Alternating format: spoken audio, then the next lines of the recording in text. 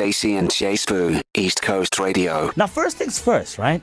Let's check in and find out what the World Wide Web has in store. Ladies and gentlemen, the World Health Organization officially announced vandag that Mpox, MPOX, is now the preferred name for monkeypox. Apparently, both names will be used simultaneously for about a year, and then monkeypox will be phased out. But the reason for the name change is because apparently monkeypox has been discriminative, and it's going to steer away a lot of people from testing for monkeypox. But I don't think the World Health Organization understands that in South Africa we have people we refer to as Mpo and even Mpox. So I don't think they did a world search on this one. It's not going to look good for the Mpox or the Mpos of South Africa. But they generally don't, though, do they? They're like, oh, let's just check the backyard. No, that seems great. And speaking of, what's in a name, Durban businessman and restaurateur.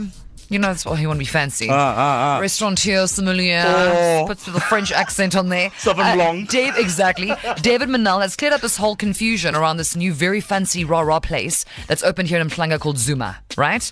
So he's like, it is not named after Zuma. Everybody calm down. However, he did invite ex-president Jacob Zuma and a bunch of other fancy people. And yes, there was a picture, but people generally legit thought that this was like a restaurant named after our former president. That is not true. And just to kind of extend that point, to Zuma someone is to surprise them, right? Yeah.